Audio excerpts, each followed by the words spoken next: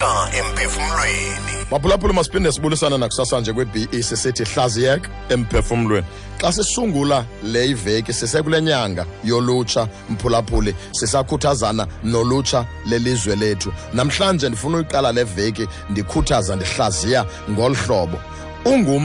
Ungumntu omtsha kufuneka ufunde okanye singabantu abatsha simele uba sifunde ukuphila ngaphaya kwethuba langoku. Abantu abatsha abaninzi xa bekweli thuba labo lobutsha okanye xa sikweli thuba lethu lobutsha singabantu abatsha siphilele ixesha langoku, ufumanisa into kokuba umntu uphila wenza nantoni nanoyenza uba angonwaba namhlanje.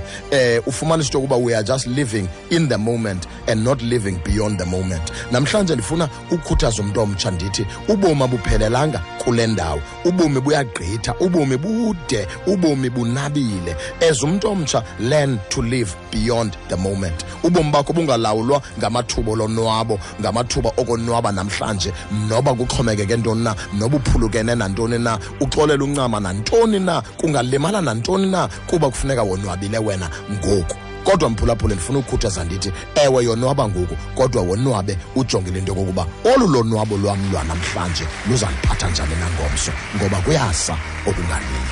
Nini emandi eqhakazileyo kuwe Kuthiwa kwathi gqibilili emphefumlweni.